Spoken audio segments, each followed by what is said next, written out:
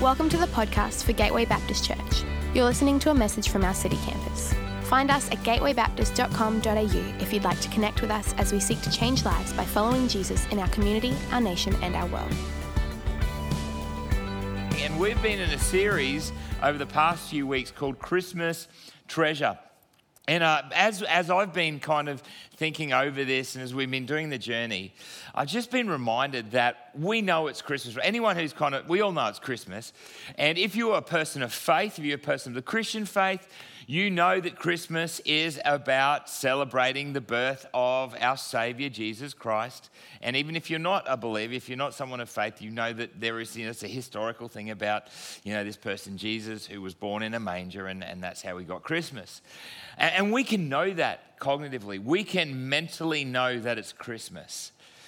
But in the midst of everything that happens, with everything going on, with the busyness of the end of the year, with all the distractions and the chaos, particularly of COVID, and all the change, the running around and getting Christmas presents last minute, Jono, or whatever's going on in your world and your life, we can mentally know it's Christmas, but sometimes it misses our heart.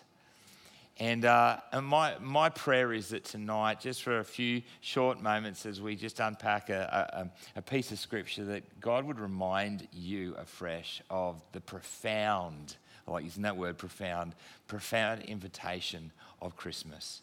And actually what it means for us, that it's not just a cognitive head knowledge thing, but God reminds us each year of what he's done for us and what he invites us into.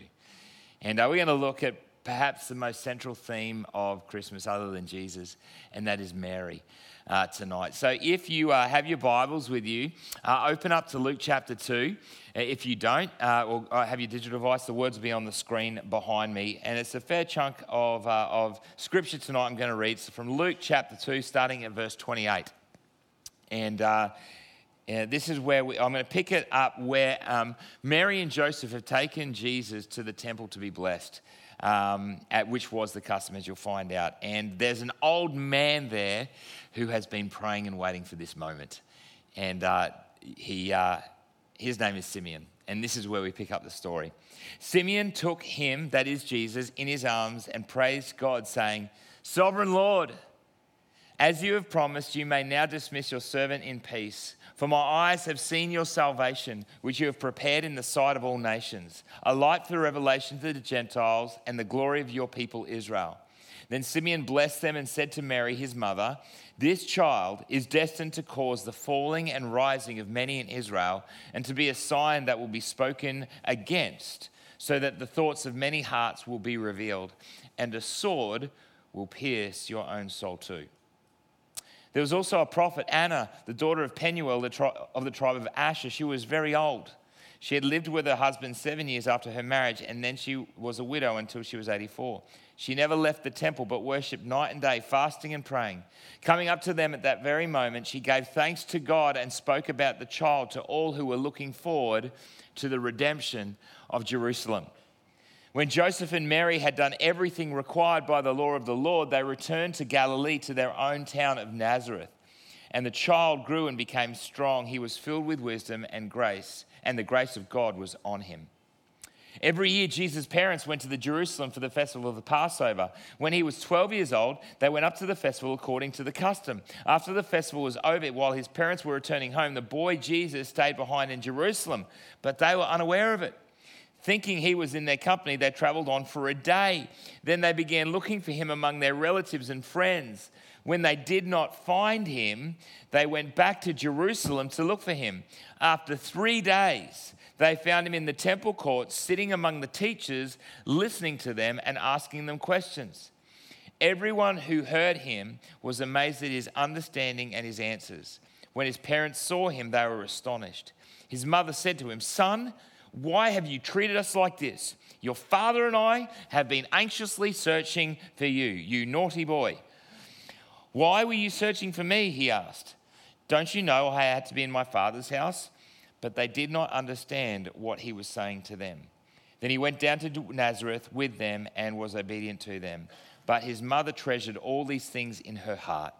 And Jesus grew in wisdom and stature and in favor with God and man.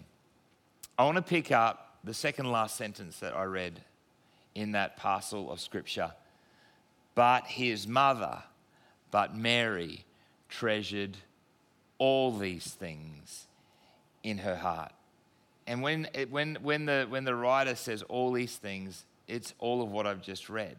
There is something about the story of Jesus that Mary is walking alongside, and she's treasuring all these things in her heart. And she's doing it in the midst of chaos and anxiety. I mean, can you just imagine for a moment just what Mary's going through? I mean, she has had a boy, the Holy Spirit has come and said, you are going to have the Son of God. You are going to have a baby. I mean, the mere fact, the reality of having a baby is in itself both very exciting and very stressful. I mean, it is exciting when you find out that you're having a baby. I know for Jono and Liz, it's hugely exciting, and we celebrate with the long-awaited arrival of this little white. And I love the fact that we've had a whole bunch of people over the last few months come to Megan and I and say, guess what? We're expecting. And we cheer and we celebrate. There is something wonderful about celebrating the impending birth, expecting a child. And particularly for us at Gateway City, we've got a whole bunch of firstborns that are coming. It's hugely exciting. And I remember when Olivia was first born. In the first few days leading up, it was hugely exciting. And then the birth and just being there, it was amazing. It was incredible. I think Megan knew what it was like to be Mary because the day that we brought Olivia home, I decided just to invite half the church over. I was so excited the day, and so we just had people come through the day that Megan got home from the hospital. And I think Megan knew what it felt, what Mary felt like. Because, when Mary had a baby, all of a sudden shepherds were knocking on the door going, hey, listen, some angels told us that there's a party going on here. And then these wise dudes from across the east, they knocked on the door and said, hey, we're here to see this baby. It's hugely exciting, but it's also hugely scary. Can you imagine for Mary, just all of a sudden she has this newborn baby. Having a newborn baby is hugely exciting, but it's also scary because it's new and it's change and, she'd never done it before. I remember when we came home from the hospital, it was hugely exciting, but that moment when the nurse says, this baby's yours now, you can go home. It's kind of like, are you coming with us? We got no idea. And you kind of like, you've got this baby and you're just not quite sure, when it cries or when it gets sick or whatever, you just panic. You're worried about everything. I'm just kind of giving you a bit of a heads up, Jono and Liz. Because with the first one, you don't know how robust babies are. And they are pretty robust. They're amazing. But when you're first starting out, you just think you've got no idea. And so you are worried. Can you imagine for Mary? It was an anxious time having a baby. And then if you track through with it and you understand the story, not only has she got the baby, but she's got the Son of God. I mean, can you imagine the pressure? The pressure of you've been given the Son of God to raise. Imagine when Jesus got a temperature or when it began to cry, wouldn't sleep at 2 a.m. in the morning. It's like, am I ruining the Son of God? I mean, the pressure is just crazy. It would have been huge for Mary. And then as we continue to track the story, Jesus gets to 2 years old and Herod, the psycho king, decides that he's heard that there's this baby that's the Messiah and wants to lop its head off. Joseph has a dream and preempts it, and so they escape before Jesus is murdered. Jesus has got a price on his head at 2 years old. Can you imagine how psychologically painful it would have been to pick up your whole life and to move to Egypt, to a completely foreign country? We've done that. I've done that with Megan. It's massive, it's huge, but imagine in their context, with their culture and their family, to go to Egypt. And then we read this story here at the age of 12. They go to Jerusalem with their family and their friends, as they do every year. And then they leave Jerusalem, and a day into their journey, kind of helps me read this because it feels like, well, maybe I'm not that bad a parent. I'm just joking, Mary. Kind of like one whole day into the journey and then going back and they can't find Jesus, the Son of God, their 12-year-old, for 3 whole days. I mean, that's traumatic. I remember last year we were on holidays and we lost Jacob at the beach. We could not find him anywhere. And when you can't, well, you may not have experienced this, but you lose a child and in that setting, in that context, and the panic begins to rise. As you begin just to talk to strangers, have you seen this show? We couldn't find him. We're running around everywhere. Awful feeling. And we eventually found him. He'd gone off and walked with one of his cousins. We were with family, and he was about, 800 meters away. And we were relieved, my goodness. Mary is experiencing a whole bunch of anxiety. And we read here a couple of things. Firstly, in the story, she says to Jesus when Joseph and she find him, she says, what did she say? Son, why have you treated us like this? Your father and I love that, your father and I love how, Scripture puts in something that happens just in real life. Son, your father and I are not happy. That certainly happens in the Circum household with our kids. Your father and I have been what? We have been anxiously looking for you, anxiously searching for you. There's something else, I think, in the narrative here and the story of Mary that we need to pick up on, and it's in the prophecy of Simeon. Simeon says something to Mary which is something that will sit in her heart and something that I think that she treasures in her heart, even though it is difficult. Simeon says, this child is destined to cause the falling and rising of many in Israel, and to be a sign that will be spoken against, so that the thoughts of many hearts will be revealed, and a sword will pierce your own soul too. And that's hard words.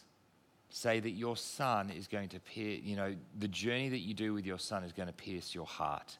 I think it's a prophetic image of 33 years later when Mary stands at the cross and she watches her son die. Mary endures pain, anxiety, frustration, fear. She walks through turbulence and trouble. But in the midst of all of that, she chooses to treasure the whole thing in her heart. She treasures truth. She takes hold of what she knows and she draws it into her heart. We live in uncertain times as well. We're walking in a season of time where things can change like that. We are living in COVID times, and I know as I look out into the eyes and faces of people that I care for, the people that I pass as I walk the streets, I know that there is a weariness. Can you feel it? Do you feel it? There's just a weariness and an uncertainty that is part of our age and our time. And the thing is the uncertainty leads to anxiety. See, when we're uncertain about what's ahead, we become anxious. It's this loss of agency. We can't plan. We don't feel like we've got control. So what happens is when we feel anxiety, we try and create control. As I've watched the last few years in our society, I've seen that in this place of anxiety, uncertainty, anxiety, we have sought to grab hold of control. And we do that by trying to manufacture and finding truth. See, we find comfort, and I watch this both inside and outside the church. People find comfort in knowledge, in holding on to a theory or a truth. They find comfort in being right. They love to know what's going on, or at least we like to think we know what's going on. And so we find ourselves in echo chambers. We find ourselves going down rabbit holes because we are wanting to feel a sense of control. It's happening both outside the church, and sadly, it's also happening inside the church. In our desire for control, in the midst of anxiety and uncertainty, we long to create our own truth. And the reality is that is something that sits very nicely within our secular culture. In the culture that we're in, it's no surprise that it's very hard to pin down what truth is. Because at the end of the day, everybody is seen as their own authority.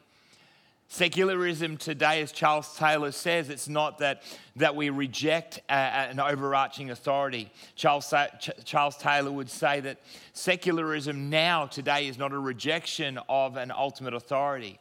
What it embraces today is that everybody has their own authority. And when that happens, there is no authority. There is no truth. And so we all are concocting our own truth, and we all find ourselves going down rabbit holes. We all find ourselves in echo chambers. I think that there's something in the life of Mary that we can learn from in this season and in this time. See, Mary, in the midst of her uncertainty, locked in and treasured truth. And truth for Mary was something different from what many people see today. Before I want to look at what that truth is, I think that there's a posture that we need if we're going to receive and treasure the truth. There's three things that I think we see in the life of Mary that I want to invite every one of us here to step into. Firstly, Mary exhibited a humble heart.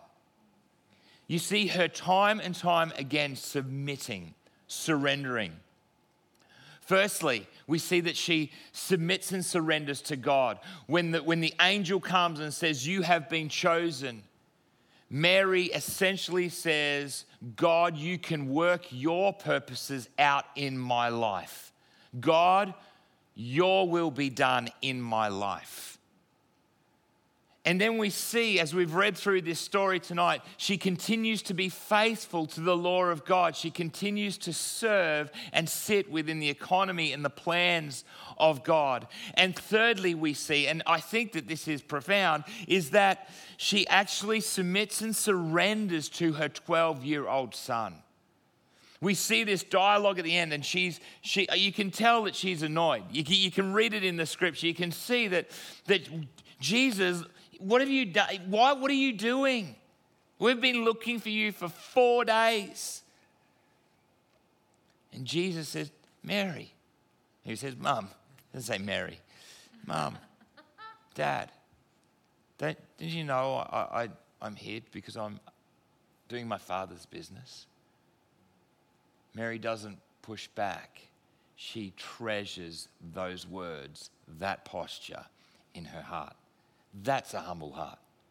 Your 12-year-old son, that's a humble heart. Firstly, Mary had a humble heart in order to receive the truth.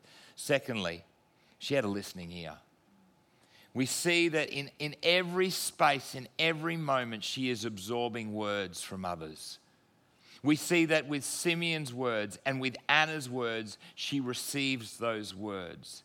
She takes them on. She is looking to hear from God. And Simeon has hard words for her. And we read it, Mary, this boy Savior is going to pierce your heart. They are hard words. In our culture, in our time, I reject that truth. That's not my truth. I'm going to live out my truth. I'm going to speak out my truth. I'm going to reject that truth. In our culture, anything that causes unhappiness, discomfort, or pain should be rejected. Mary receives it because she has a listening ear that comes through a humble heart. And thirdly, she had a willing spirit. We see at every moment and every point she remains faithful to her call.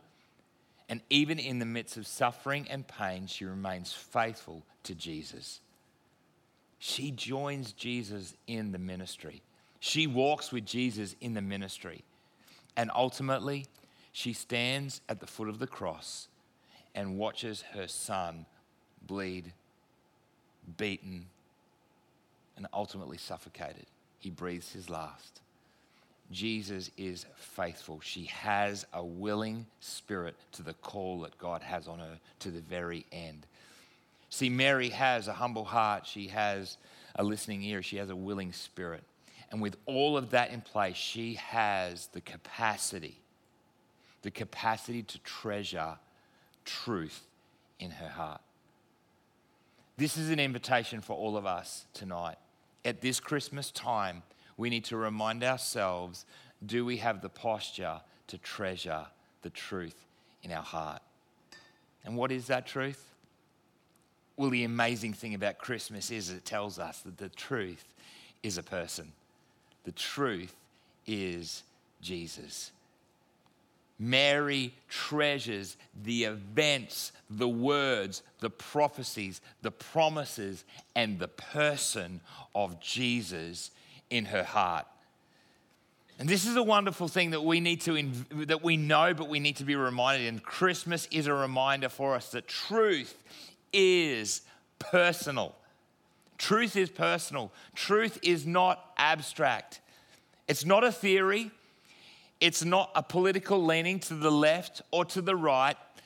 It's not a power structure. It's not a religion. It's not rules. Truth is not an ideology. Truth is a person. It's the person of Jesus Christ. And that has far more weight and far more power. You can read an ideology, you can read religion, you can read rules, and you can rebut it. But when you're face to face with another, when you're face to face with the other, that comes with a greater power, a greater demand on your life. When we encounter Jesus, we encounter real truth, we encounter real power, we encounter real love. See, truth is a person, and that person is Jesus, and that person reveals and shows to us both power and love. And love is who Jesus is. The whole purpose of Jesus coming to earth, God stepping down from heaven to earth, was to rescue us. And Simeon says this. He acknowledges this. Anna acknowledges this. Anna says, this is the redemption of Jerusalem. Simeon says, my eyes have seen salvation, which you have prepared in the sight of all nations, a light for revelation to the Gentiles and the glory of your people, Israel. See, truth is a person. It's Jesus who has come down to redeem us from our sin. That is why love is powerful, because it redeems and it rescues us, and it is ultimately expressed at the cross. Jesus did not come just to live a good life. That would be nice and wonderful and comfortable. But Jesus did more than that. He died and he rose again. He is alive. He is truth incarnate, and that demands something of us. Jesus is not an ideology. Jesus is not a political persuasion. Jesus is not a set of rules. Jesus is a person, the risen King, who demands a response from us. Mary understood that. She saw it. And that is how she could treasure Jesus in her heart. And the wonderful news is, and we need to remind ourselves again this Christmas, is that when we encounter the truth in a person in Jesus, it sets us free.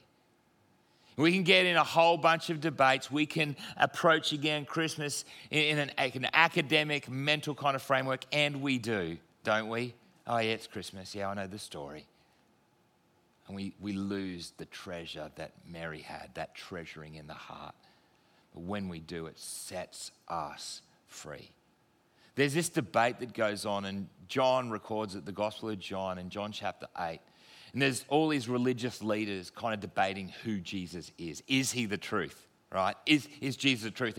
And the Gospel of John focuses in on this whole idea of truth. In fact, we read in another part of John where Jesus says, I am the way, I am the truth, and I am the life. No one comes to the Father but through me.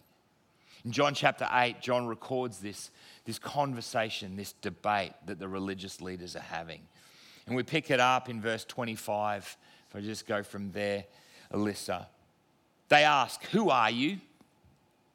Jesus responds, "Just what I have been telling you from the beginning," Jesus replied.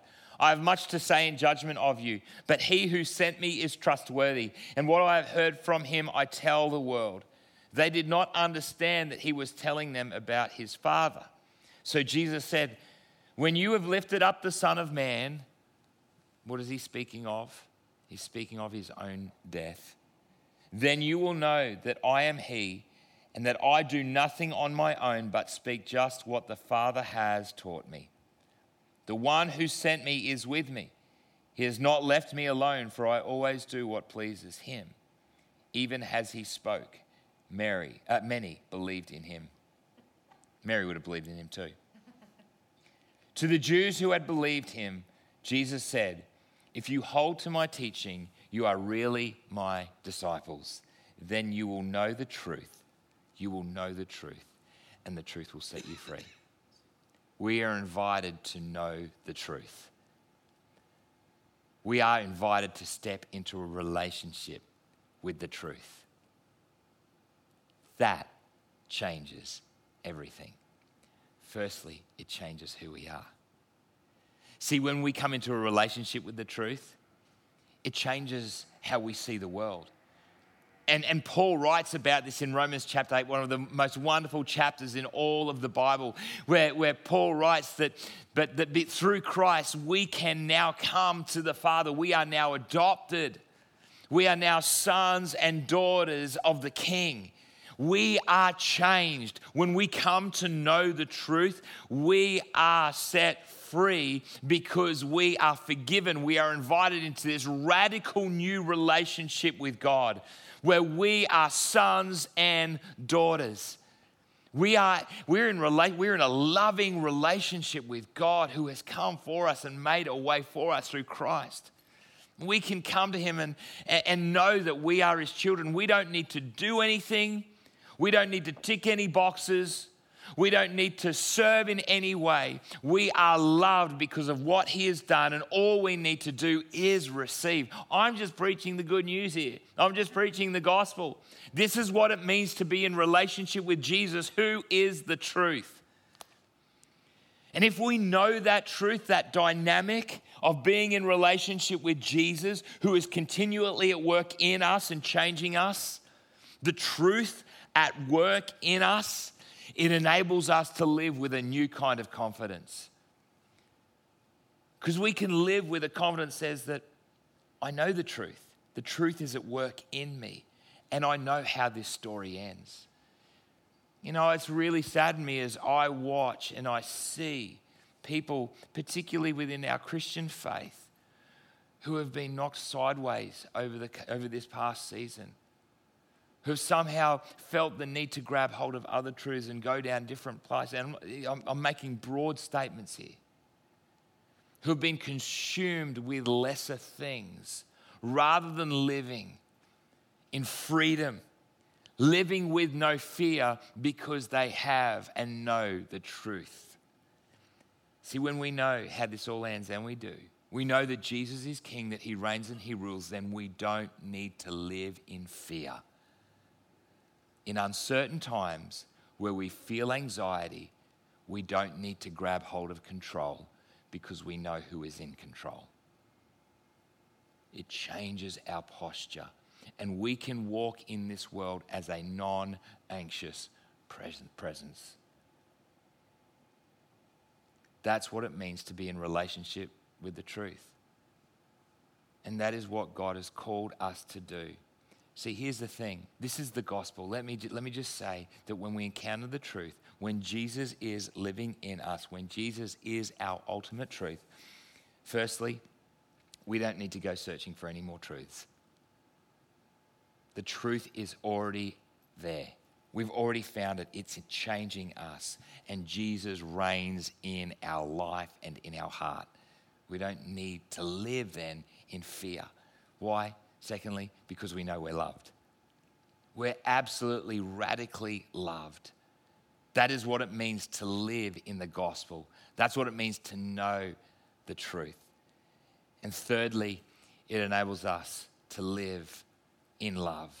It enables us to live with love for others. We are free to love. The truth will set you free.